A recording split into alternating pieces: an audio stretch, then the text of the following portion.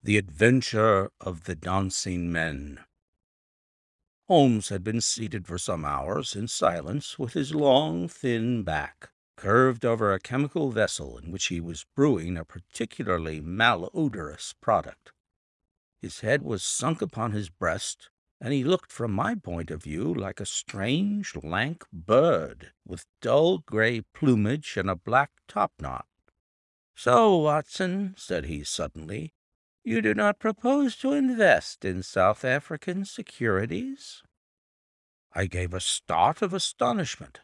Accustomed as I was to Holmes's curious faculties, this sudden intrusion into my most intimate thoughts was utterly inexplicable. "How on earth do you know that?" I asked. He wheeled round upon his stool with a steaming test-tube in his hand and a gleam of amusement in his deep-set eyes. "Now, Watson, confess yourself utterly taken aback," said he. "I am.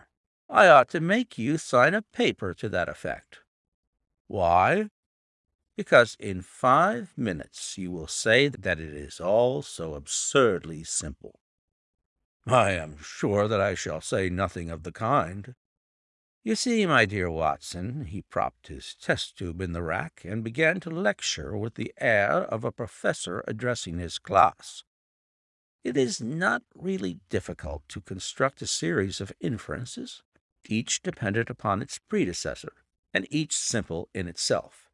If, after doing so, one simply knocks out all the central inferences and presents one's audience with the starting point and the conclusion, one may produce a startling, though possibly a meretricious effect.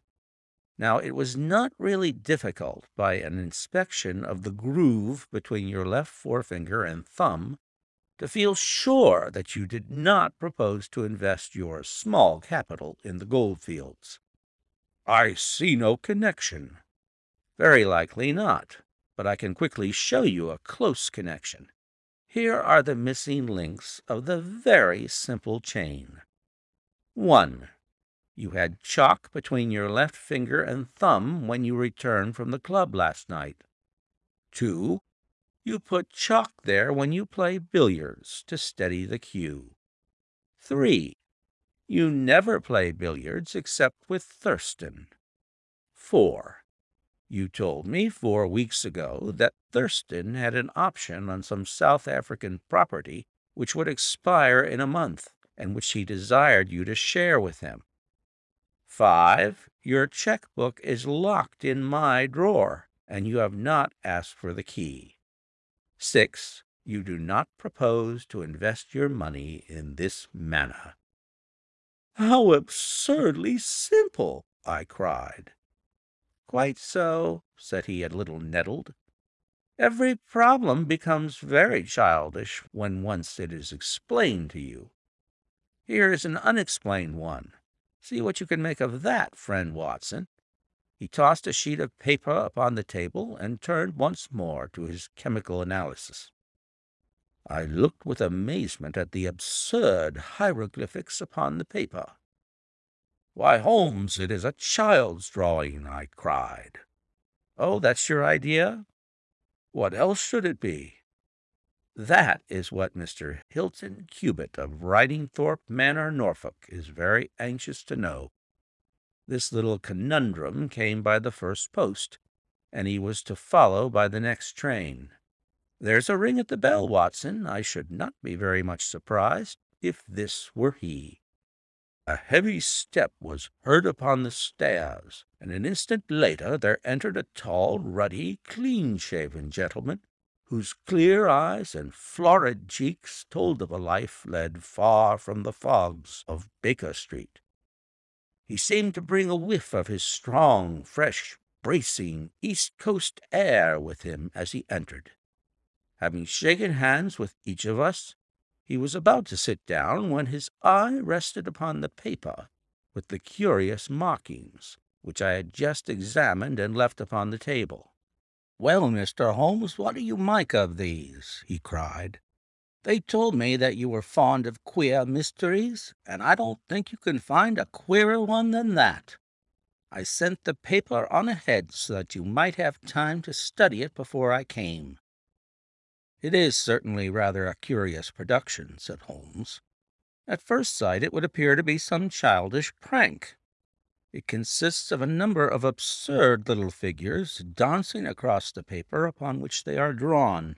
Why should you attribute any importance to so grotesque an object?" "I never should, Mr. Holmes, but my wife does. It is frightening her to death. She says nothing, but I can see terror in her eyes. That's why I want to sift the matter to the bottom."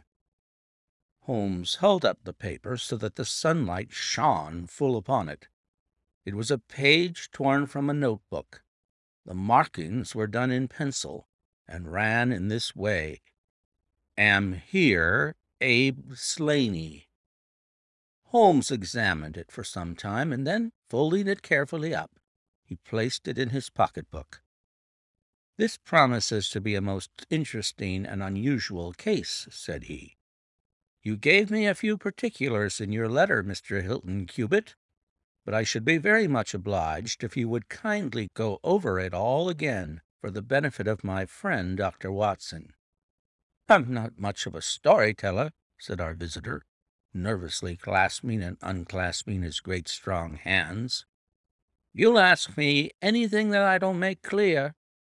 I'll begin at the time of my marriage last year, but I want to say first of all that though I'm not a rich man, my people have been at Ridingthorpe for a matter of 5 centuries, and there is no better-known family in the county of Norfolk. Last year I came up to London for the Jubilee, and I stopped at a boarding-house in Russell Square, because Parker, the vicar of our parish, was staying in it. There was an American young lady there. Patrick was the name. Elsie Patrick. In some ways we became friends, until before my month was up I was as much in love as a man could be. We were quietly married at a registry office, and we returned to Norfolk a wedded couple. You'll think it very mad, Mr. Holmes, that a man of a good old family should marry a wife in this fashion, knowing nothing of her past or of her people. But if you saw her and knew her, it would help you to understand. She was very straight about it, was Elsie. I can't say that she did not give me every chance of getting out of it if I wished to do so. I have had some very disagreeable associations in my life," said she. "I wish to forget all about them. I would rather never allude to the past, for it is very painful to me. If you take me, Hilton, you will take a woman who has nothing that she need be personally ashamed of, but you will have to be content with my word for it, and to allow me to be silent as to all that passed up to the time when I became yours. If these conditions are too hard, then go back to Norfolk, and leave me to the lonely life in which you found me." It was only the day before our wedding that she said those very words to me. I told her that I was content to take her on her own terms, and I have been as good as my word. Well, we have been married now for a year, and very happy we have been. But about a month ago, at the end of June, I saw for the first time signs of trouble. One day my wife received a letter from America. I saw the American stamp. She turned deadly white, read the letter, and threw it into the fire. She made no allusion to it afterwards, and I made none, for a promise is a promise. But she has never known an easy hour from that moment. There is always a look of fear upon her face, a look as if she were waiting and expecting. She would do better to trust me. She would find that I was her best friend. But until she speaks, I can say nothing. Mind you, she is a truthful woman, Mr. Holmes, and whatever trouble there may have been in her past life, it has been no fault of hers.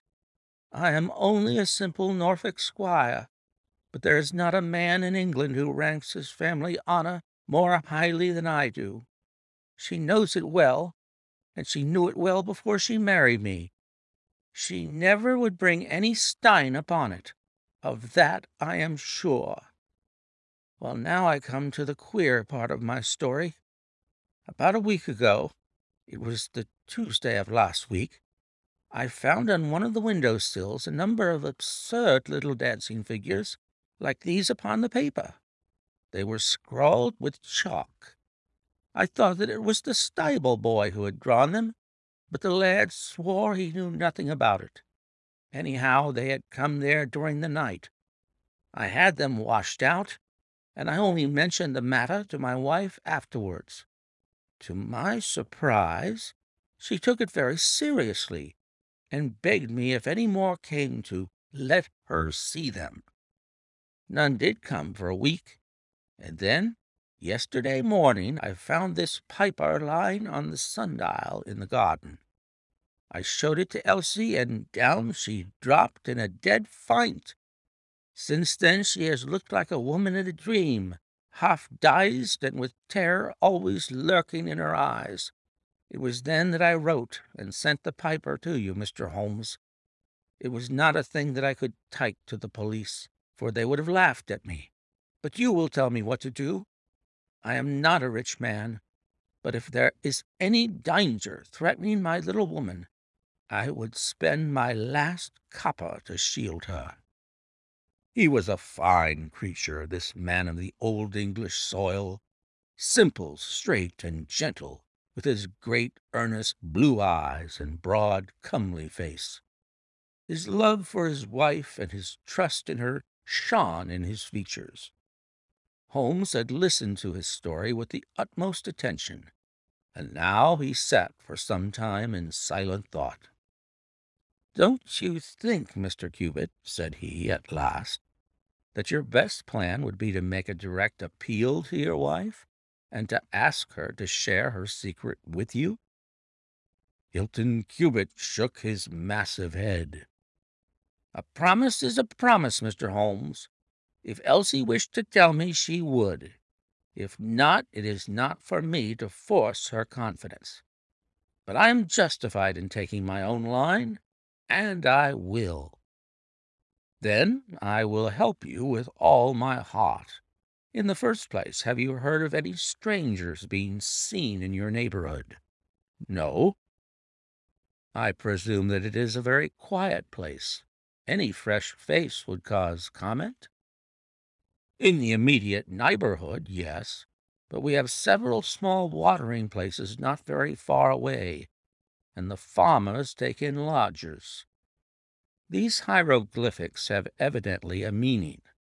If it is a purely arbitrary one, it may be impossible for us to solve it. If, on the other hand, it is systematic, I have no doubt that we shall get to the bottom of it. But this particular sample is so short that I can do nothing, and the facts which you have brought me are so indefinite that we have no basis for an investigation. I would suggest that you return to Norfolk, that you keep a keen lookout, and that you take an exact copy of any fresh dancing men which may appear. It is a thousand pities that we have not a reproduction of those which were done in chalk upon the window-sill. Make a discreet inquiry also as to any strangers in the neighborhood. When you have collected some fresh evidence, come to me again. That is the best advice which I can give you, Mr. Hilton Cubitt. If there are any pressing fresh developments, I shall be always ready to run down and see you in your Norfolk home." The interview left Sherlock Holmes very thoughtful, and several times in the next few days I saw him take his slip of paper from his notebook and look long and earnestly at the curious figures inscribed upon it. He made no allusion to the affair, however, until one afternoon a fortnight or so later. I was going out when he called me back. "You had better stay here, Watson." "Why?" "Because I had a wire from Hilton Cubitt this morning. You remember Hilton Cubitt of the dancing men? He was to reach Liverpool Street at 1:20. He may be here at any moment. I gather from his wire that there have been some new incidents of importance." We had not long to wait, for our Norfolk squire came straight from the station as fast as a hansom could bring him. He was looking worried and depressed, with tired eyes and a lined forehead. "It's getting on my nerves, this business, Mr. Holmes," said he, as he sank like a wearied man into an armchair. "It's bad enough to feel that you are surrounded by unseen, unknown folk who have some kind of design upon you. But when, in addition to that, you know that it is just killing your wife by inches, then it becomes as much as flesh and blood can endure. She's wearing away under it, just wearing away before my eyes." "Has she said anything yet?" "No, Mr. Holmes, she has not. And yet there have been times when the poor girl has wanted to speak, and yet could not quite bring herself to take the plunge. I have tried to help her, but I dare say I did it clumsily, and scared her from it. She has spoken about my old family, and our reputation in the county, and our pride and our unsullied honor, and I always felt it was leading to the point, but somehow it turned off before we got there. But you have found out something for yourself." "A good deal, Mr. Holmes. I have several fresh dancing men pictures for you to examine, and what is more important, I have seen the fellow." "What? The man who draws them?" "Yes, I saw him at his work. But I will tell you everything in order. When I got back after my visit to you, the very first thing I saw next morning was a fresh crop of dancing men. They had been drawn in chalk upon the black wooden door of the tool-house, which stands beside the lawn in full view of the front windows. I took an exact copy, and here it is." He unfolded a paper and laid it upon the table. "Here is a copy of the hieroglyphics. 'At Ilridge's,' we now know it reads." "Excellent," said Holmes. "Excellent. Pray continue." "When I had taken the copy, I rubbed out the marks, but 2 mornings later a fresh inscription had appeared. I have a copy of it here. It reads, as we now know, 'Come, Elsie.'" Holmes rubbed his hands and chuckled with delight. "Our material is rapidly accumulating," said he. 3 days later, a message was left scrawled upon paper and placed under a pebble upon the sundial. Here it is. The characters are, as you see, exactly the same as the last one. After that, I determined to lie in wait, so I got out my revolver and I sat up in my study, which overlooks the lawn and garden. About 2 in the morning I was seated by the window, still all being dark save for the moonlight outside, when I heard steps behind me, and there was my wife in her dressing-gown. She implored me to come to bed. I told her frankly that I wished to see who it was who played such absurd tricks upon us. She answered that it was some senseless practical joke, and that I should not take any notice of it. "If it really annoys you, Hilton, we might go and travel, you and I, and so avoid this nuisance." "What? Be driven out of our own house by a practical joker?" said I. "Why, we should have the whole county laughing at us." "Well, come to bed," said she, "and we can discuss it in the morning." Suddenly, as she spoke, I saw her white face grow whiter yet in the moonlight, and her hand tightened upon my shoulder. Something was moving in the shadow of the tool-house. I saw a dark, creeping figure which crawled round the corner and squatted in front of the door. Seizing my pistol, I was rushing out, when my wife threw her arms round me and held me with convulsive strength. I tried to throw her off, but she clung to me most desperately. At last I got clear, But by the time I had opened the door and reached the house, the creature was gone. He had left a trace of his presence, however, for there on the door was the very same arrangement of dancing men which had already twice appeared, and which I have copied on that paper. There was no other sign of the fellow anywhere, though I ran all over the grounds. And yet the amazing thing is that he must have been there all the time, for when I examined the door again in the morning, he had scrawled some more of his pictures under the line which I had already seen. Have you that fresh drawing? Yes, it is very short, but I made a copy of it, and here it is." Again he produced a paper.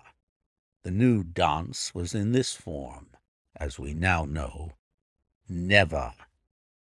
"Tell me," said Holmes, and I could see by his eyes that he was much excited, "was this a mere addition to the first, or did it appear to be entirely separate?" "It was on a different panel of the door." "Excellent. This is far the most important of all for our purpose. It fills me with hopes. Now, Mr. Hilton Cubitt, please continue your most interesting statement." "I have nothing more to say, Mr. Holmes, except that I was angry with my wife that night for having held me back when I might have caught the skulking rascal. She said that she feared that I might come to harm.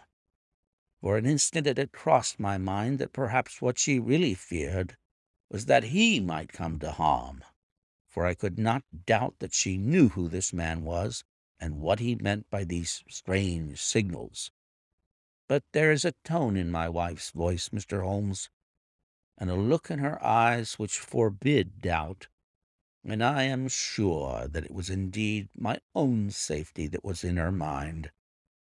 There's the whole case, and now I want your advice as to what I ought to do.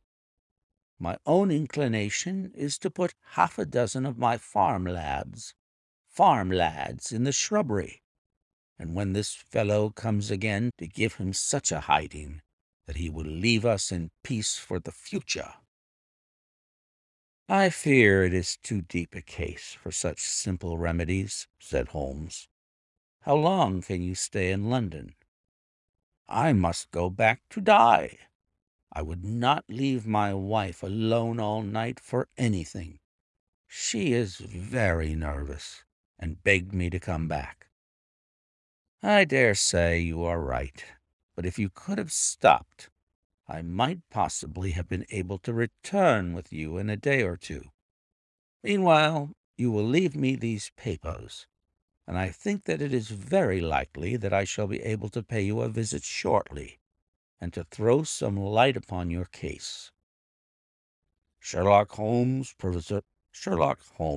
preserved his calm professional manner until our visitor had left us, although it was easy for me, who knew him so well, to see that he was profoundly excited. The moment that Hilton Cubitt's broad back had disappeared through the door, my comrade rushed to the table, laid out all the slips of paper containing dancing men in front of him, and threw himself into an intricate and elaborate calculation. For 2 hours I watched him as he covered sheet after sheet of paper with figures and letters, so completely absorbed in his task that he had evidently forgotten my presence. Sometimes he was making progress and whistled and sang at his work. Sometimes he was puzzled and would sit for long spells with a furrowed brow and a vacant eye. Finally, he sprang from his chair with a cry of satisfaction and walked up and down the room, rubbing his hands together. Then he wrote a long telegram upon a cable form. "If my answer to this is as I hope, you will have a very pretty case to add to your collection, Watson," said he. "I expect that we shall be able to go down to Norfolk tomorrow, and to take our friend some very definite news as to the secret of his annoyance." I confess that I was filled with curiosity, but I was aware that Holmes liked to make his disclosures at his own time and in his own way, so I waited until it should suit him to take me into his confidence. But there was a delay in that answering telegram, and 2 days of impatience followed, during which Holmes pricked up his ears at every ring of the bell. On the evening of the second, there came a letter from Hilton Cubitt. All was quiet with him, save that a long inscription had appeared that morning upon the pedestal of the sundial. He enclosed a copy of it, which is here reproduced. As we now know, it reads, "Elsie, prepare to meet thy God." Holmes bent over this grotesque frieze for some minutes, and then suddenly sprang to his feet with an exclamation of surprise and dismay. His face was haggard with anxiety. "We have let this affair go far enough," said he. "Is there a train to North Walsham tonight?" I turned up the timetable. The last had just gone. "Then we shall breakfast early and take the very first in the morning," said Holmes. "Our presence is most urgently needed. Ah, here is our expected cablegram. One moment, Mrs. Hudson. There may be an answer." "No, that is quite as I expected.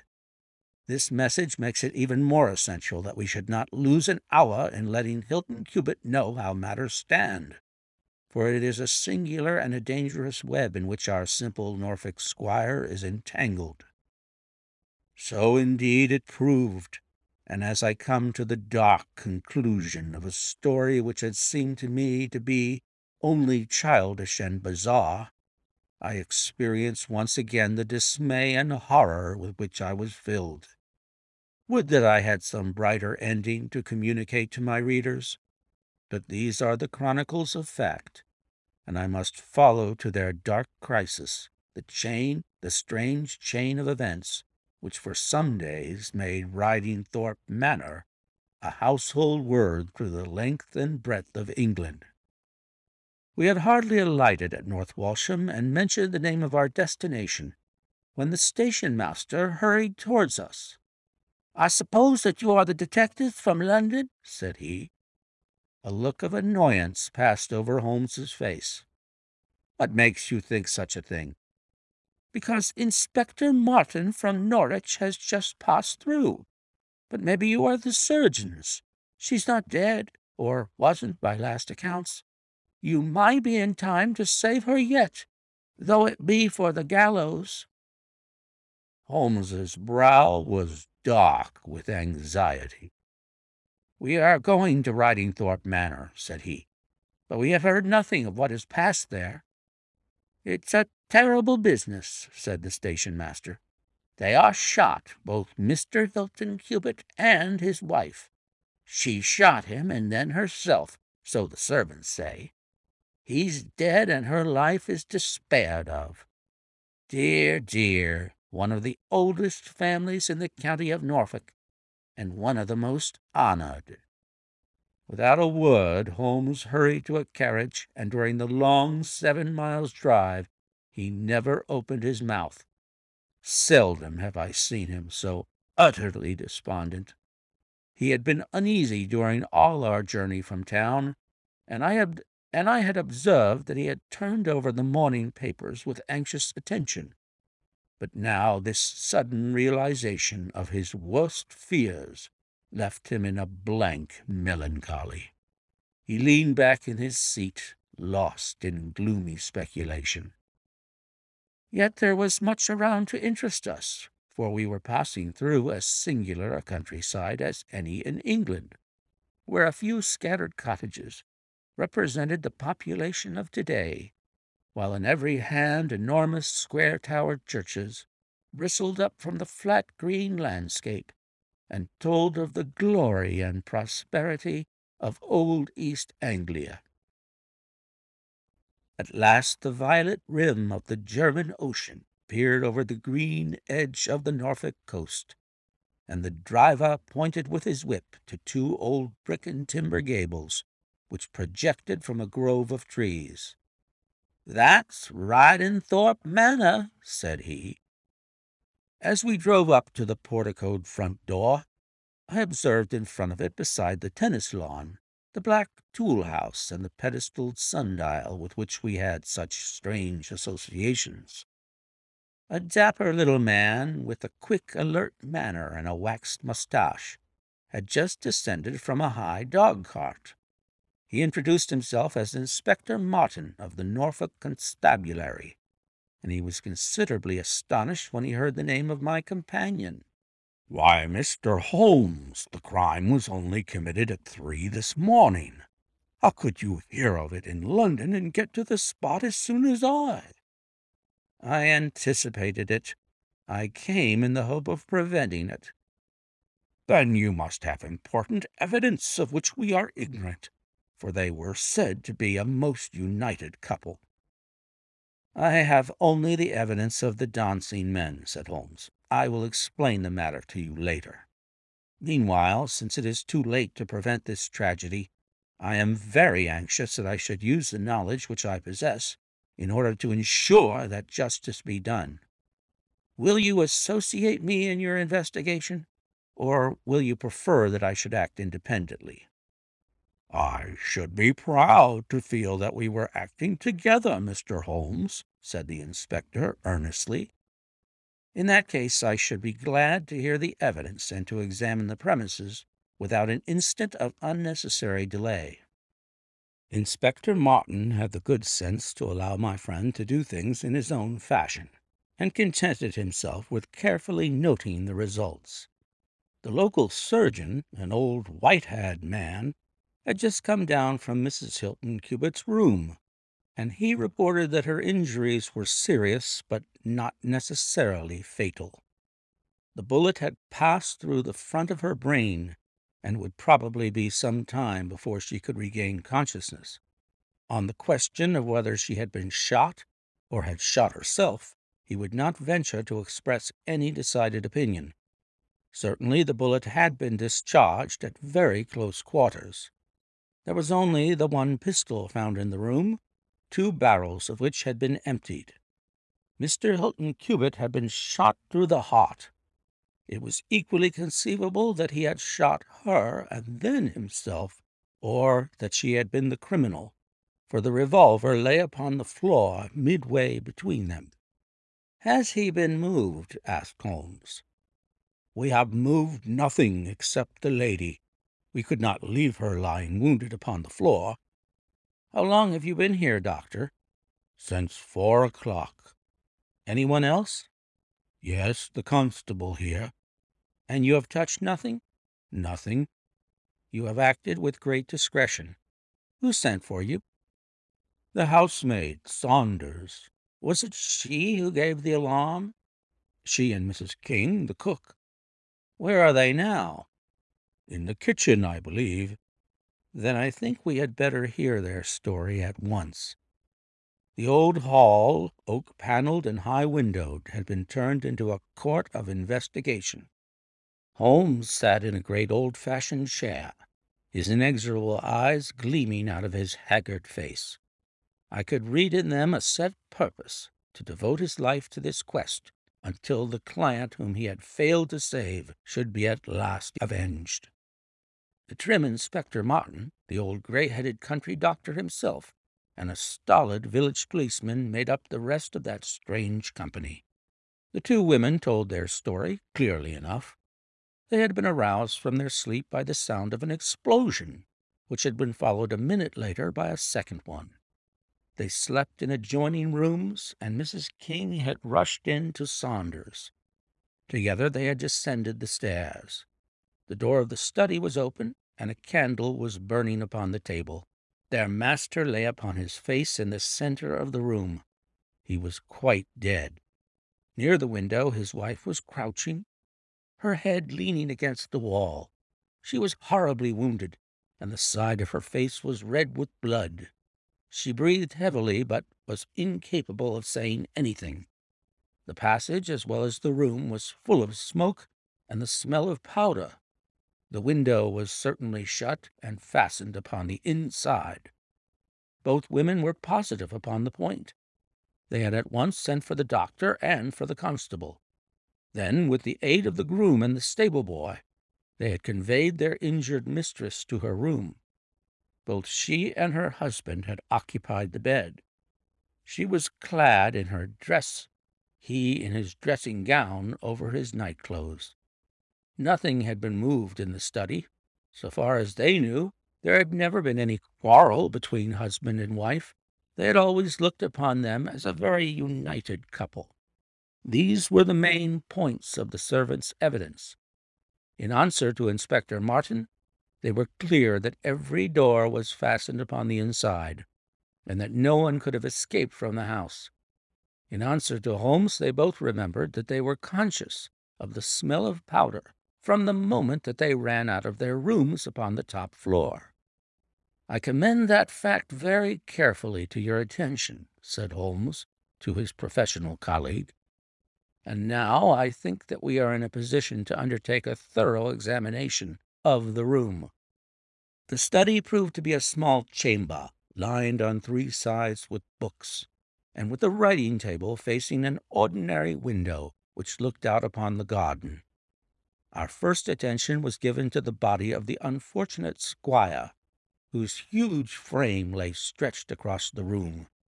His disordered dress showed that he had been hastily aroused from sleep.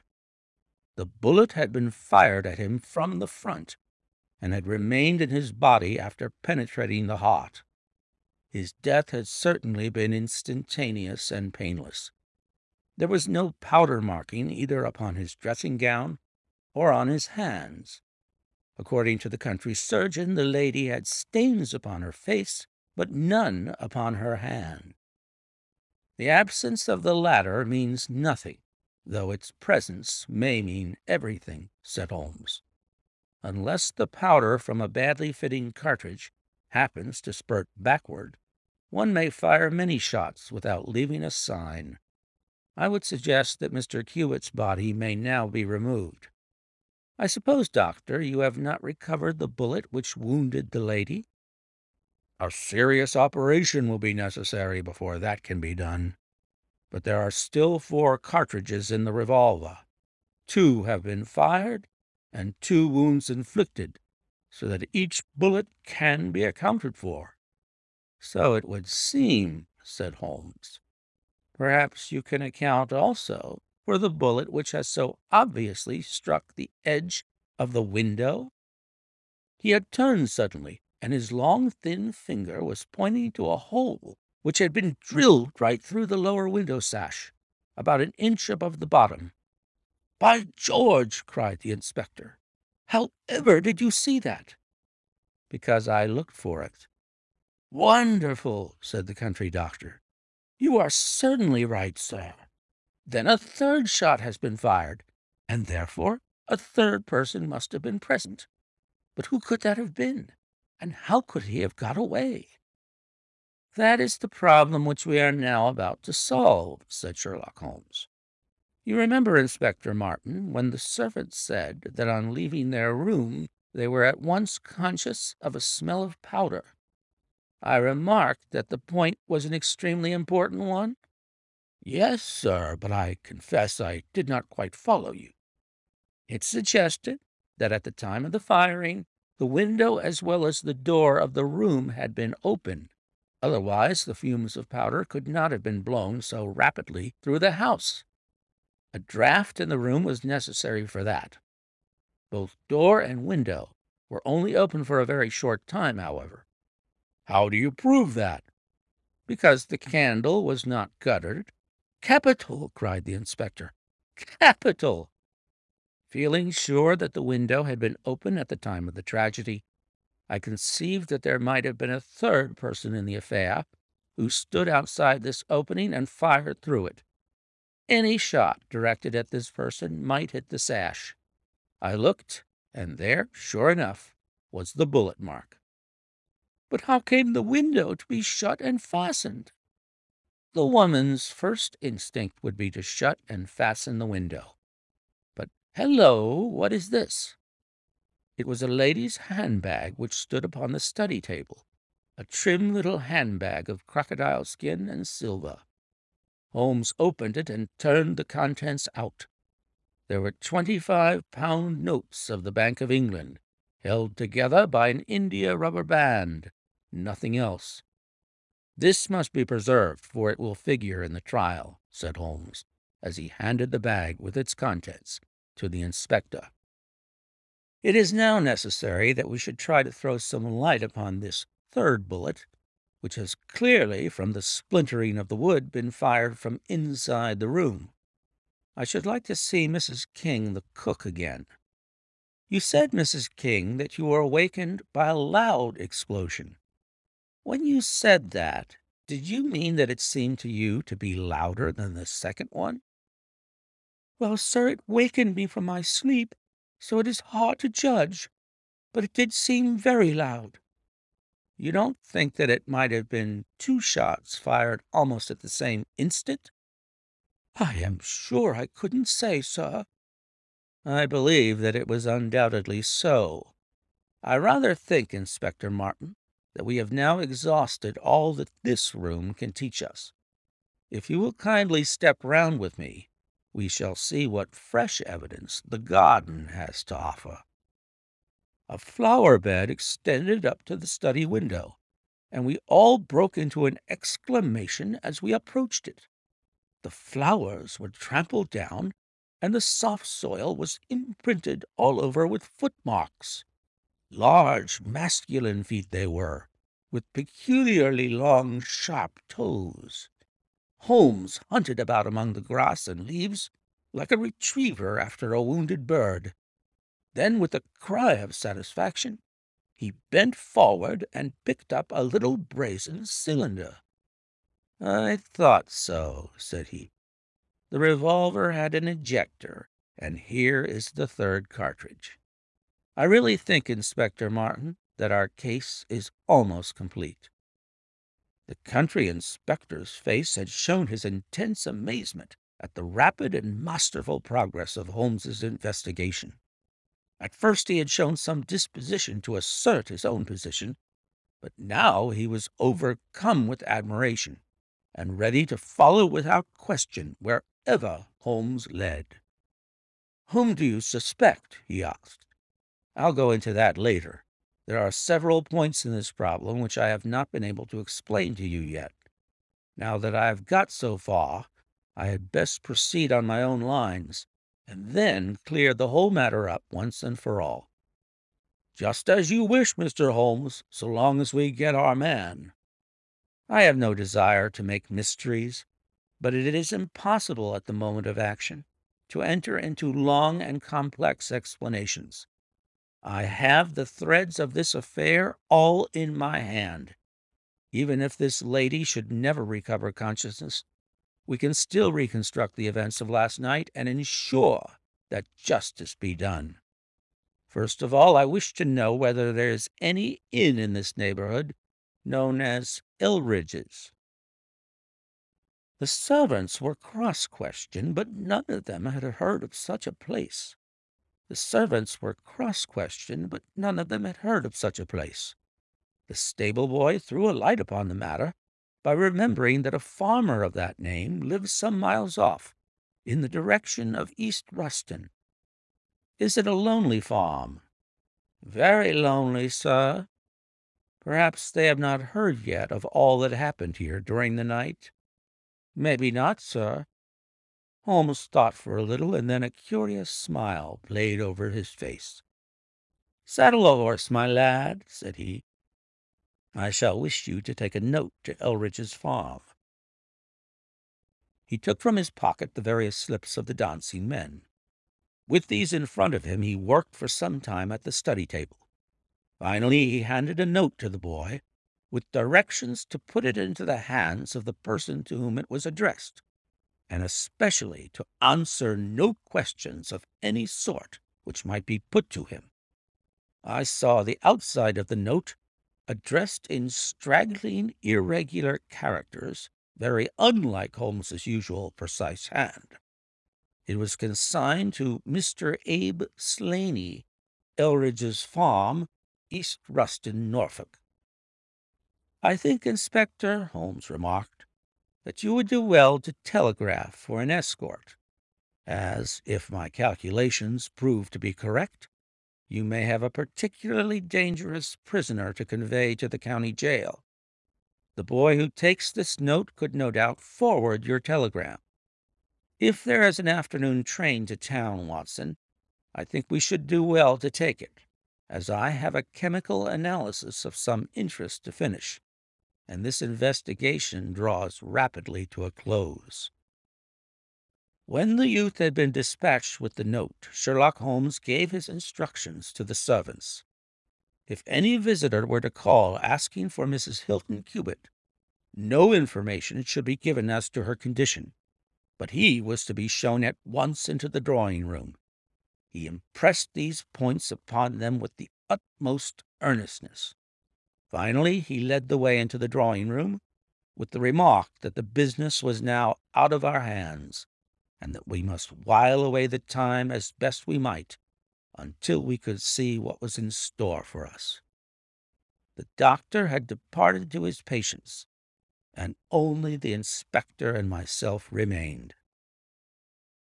"I think that I can help you to pass an hour in an interesting and profitable manner," said Holmes, drawing his chair up to the table and spreading out in front of him the various papers upon which were recorded the antics of the dancing men. "As to you, friend Watson, I owe you every atonement for having allowed your natural curiosity to remain so long unsatisfied. To you, Inspector, the whole incident may appeal as a remarkable professional study. I must tell you, first of all, the interesting circumstances connected with the previous consultations, which Mr. Hilton Cubitt has had with me in Baker Street." He then shortly recapitulated the facts which have already been recorded.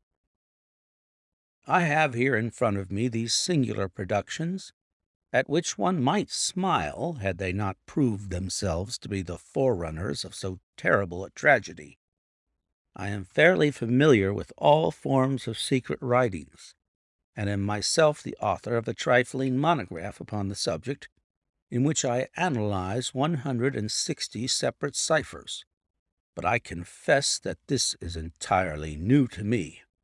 The object of those who invented the system has apparently been to conceal that these characters convey a message, and to give the idea that they are the mere random sketches of children. Having once recognized, however, that the symbols stood for letters, and having applied the rules which guide us in all forms of secret writings, the solution was easy enough. The first message submitted to me was so short that it was impossible for me to do more than to say, with some confidence, that the symbol XXX stood for E. As you are aware, E is the most common letter in the English alphabet, and it predominates to so marked an extent that even in a short sentence one would expect to find it most often. Out of 15 symbols in the first message, 4 were the same, so it was reasonable to set this down as E. It is true that in some cases the figure was bearing a flag, and in some cases not, but it was probable, from the way in which the flags were distributed, that they were used to break the sentence up into words. I accepted this as a hypothesis, and noted that E was represented by E. But now came the real difficulty of the inquiry. The order of the English letters after E is by no means well marked, and any preponderance which may be shown in an average of a printed sheet may be reversed in a single short sentence. Speaking roughly, TAOINSHRD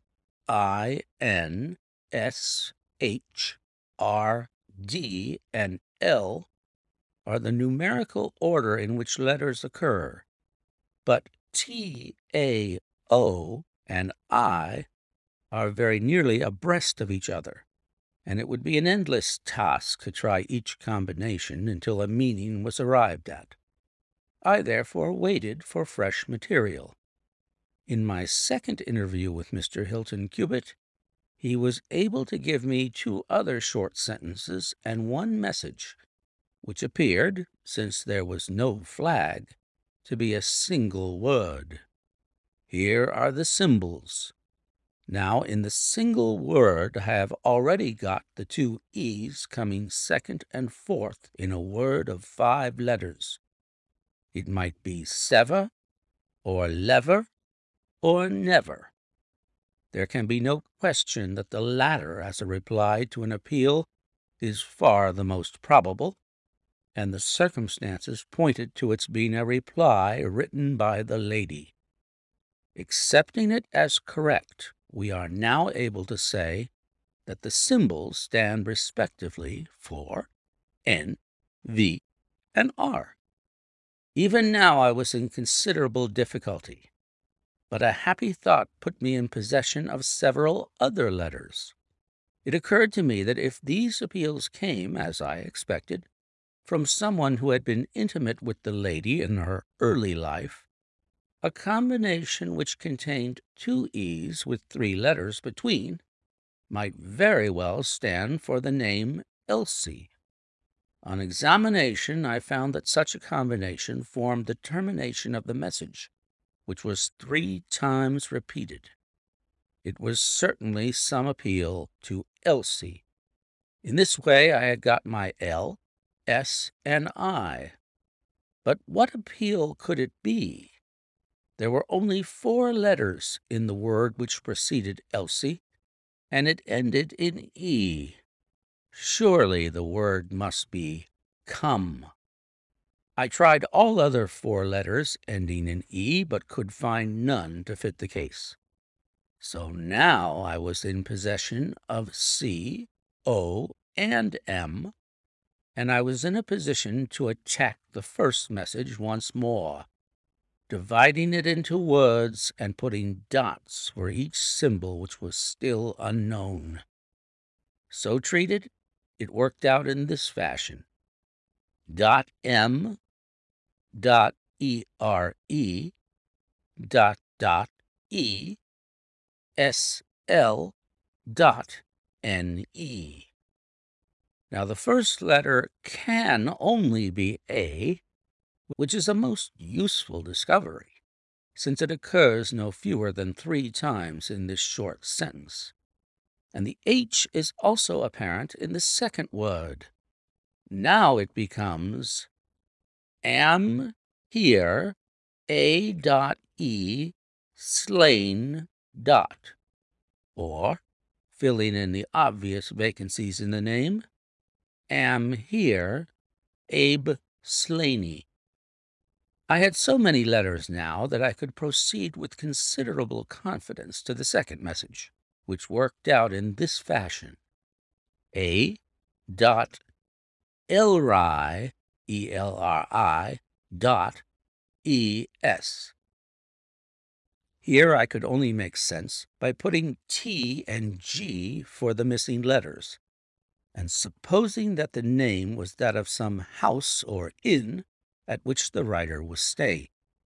Inspector Martin and I had listened with the utmost interest to the full and clear account of how my friend had produced results which had led to so complete a command over our difficulties. "What did you do then, sir?" asked the inspector. I had every reason to suppose that this Abe Slaney was an American, since Abe is an American contraction, and since a letter from America had been the starting point of all the trouble. I had also every cause to think that there was some criminal secret in the matter. The lady's allusions to her past and her refusal to take her husband into her confidence both pointed in that direction. I therefore cabled to my friend Wilson Hargreave of the New York Police Bureau, who has more than once made use of my knowledge of London crime. I asked him whether the name of Abe Slaney was known to him. Here is his reply: "The most dangerous crook in Chicago."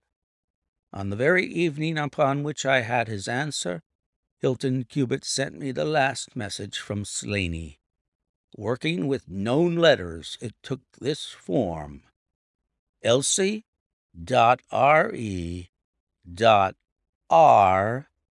to meet thy G.O.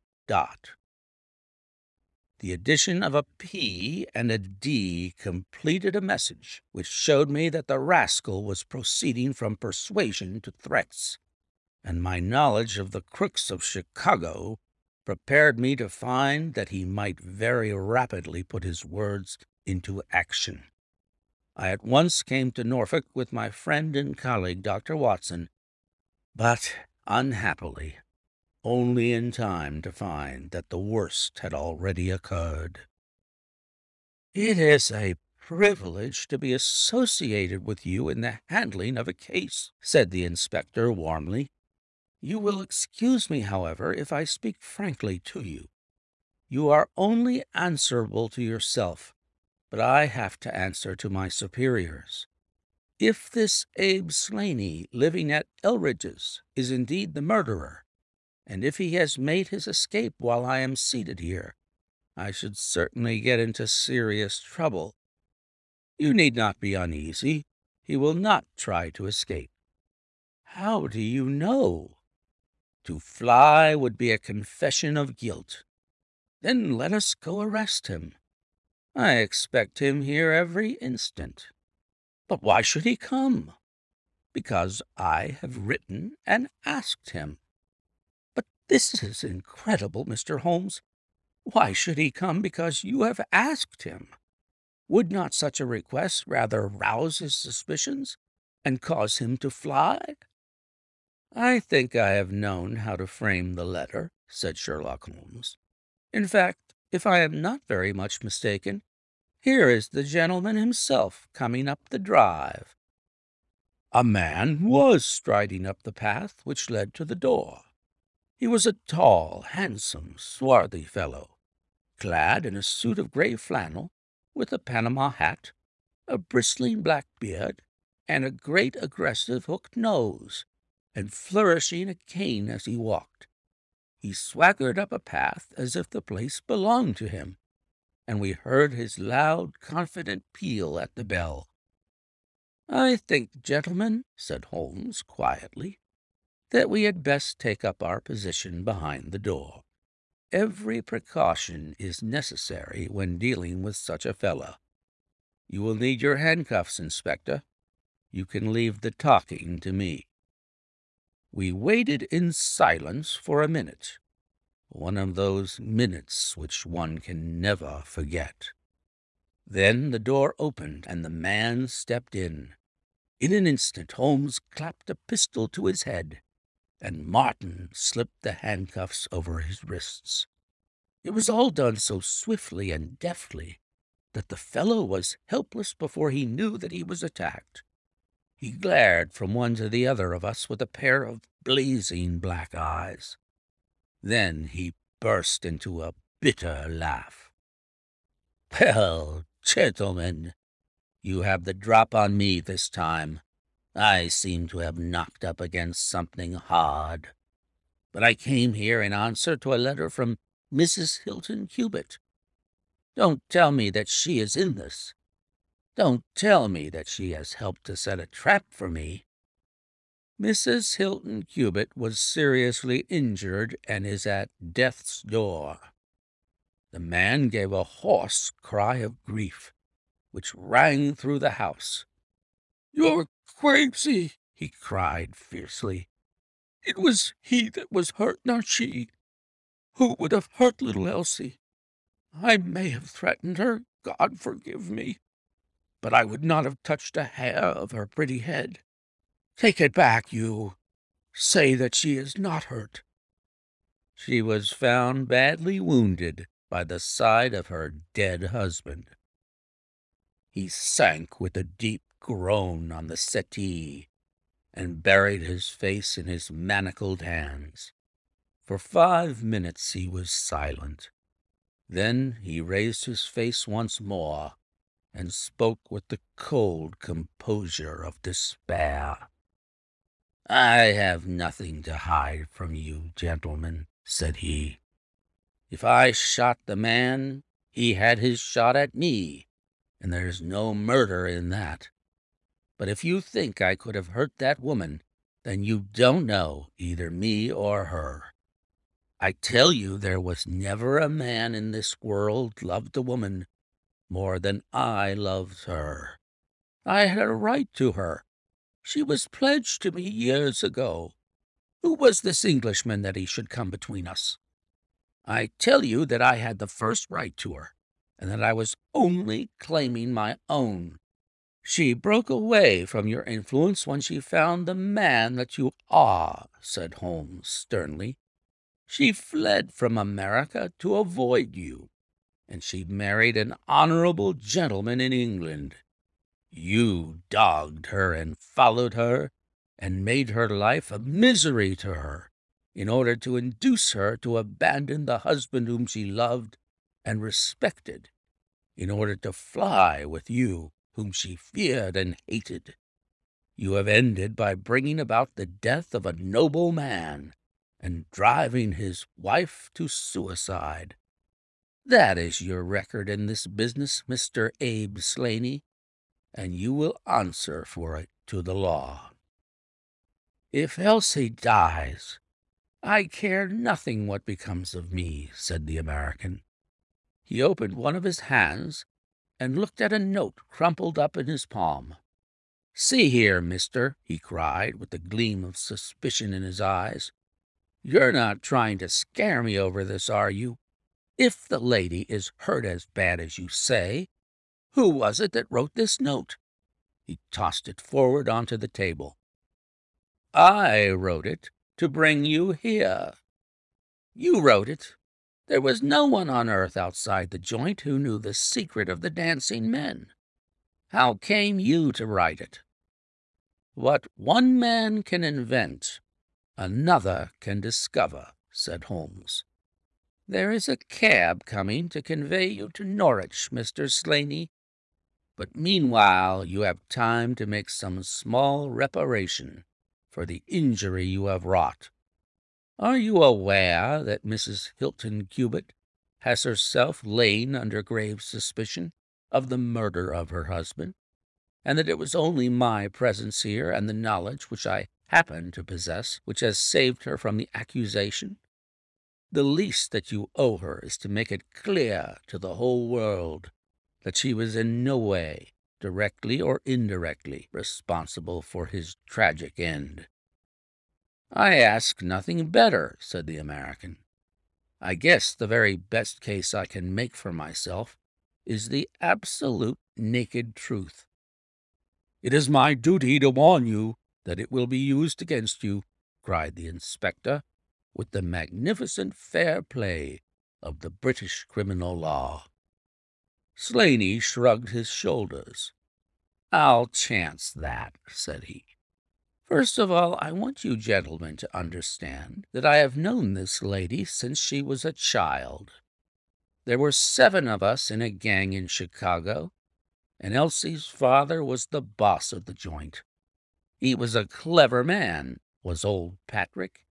It was he who invented that writing, which would pass as a child's scrawl, unless you just happened to have the key to it. Well, Elsie learned some of our ways, but she couldn't stand the business, and she had a bit of honest money of her own, so she gave us all the slip and got away to London. She had been engaged to me, and she would have married me, I believe, if I had taken over another profession. But she would have nothing to do with anything on the cross. It was only after her marriage to this Englishman that I was able to find out where she was. I wrote to her, but got no answer. After that I came over, and as letters were no use, I put my messages where she could read them. Well, I have been here a month now. I lived in that farm where I had a room down below and could get in and out every night, and no one the wiser. I tried all I could to coax Elsie away. I knew that she read the messages, for once she wrote an answer under one of them. Then my temper got the better of me, and I began to threaten her. She sent me a letter then, imploring me to go away, and saying that it would break her heart if any scandal should come upon her husband. She said that she would come down when her husband was asleep at 3 in the morning and speak with me through the end window, if I would go away afterwards and leave her in peace. She came down and brought money with her, trying to bribe me to go. This made me mad, and I caught her arm and tried to pull her through the window. At that moment in rushed the husband with his revolver in his hand. Elsie had sunk down upon the floor, and we were face to face. I was healed also, and I held up my gun to scare him off and let me get away. He fired and missed me. I pulled off almost at the same instant, and down he dropped. I made away across the garden, and as I went I heard the window shut behind me. That's God's truth, gentlemen, every word of it, and I heard no more about it until that lad came riding up with a note which made me walk in here like a jay and give myself into your hands." A cab had driven up whilst the American had been talking. 2 uniformed policemen sat inside. Inspector Martin rose and touched his prisoner on the shoulder. "It is time for us to go. Can I see her first?" "No, she is not conscious. Mr. Sherlock Holmes, I only hope that if ever again I have an important case, I shall have the good fortune to have you by my side." We stood at the window and watched the cab drive away. As I turned back, my eye caught the pellet of paper which the prisoner had tossed upon the table. It was the note with which Holmes had decoyed him. "See if you can read it, Watson," said he, with a smile. It contained no word but this little line of dancing men: "Come here at once." "If you use the code which I have explained," said Holmes, "you will find that it simply means, 'Come here at once.'" I was convinced that it was an invitation which he would not refuse, since he could never imagine that it could come from anyone but the lady. And so, my dear Watson, we have ended by turning the dancing men to good, when they have so often been the agents of evil. And I think that I fulfilled my promise of giving you something unusual for your notebook. 3:40 is our train, and I fancy we should be back in Baker Street for dinner.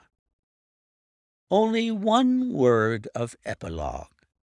The American, Abe Slaney, was condemned to death at the winter assizes at Norwich, but his penalty was changed to penal servitude in consideration of mitigating circumstances and the certainty that Hilton Cubitt had fired the first shot.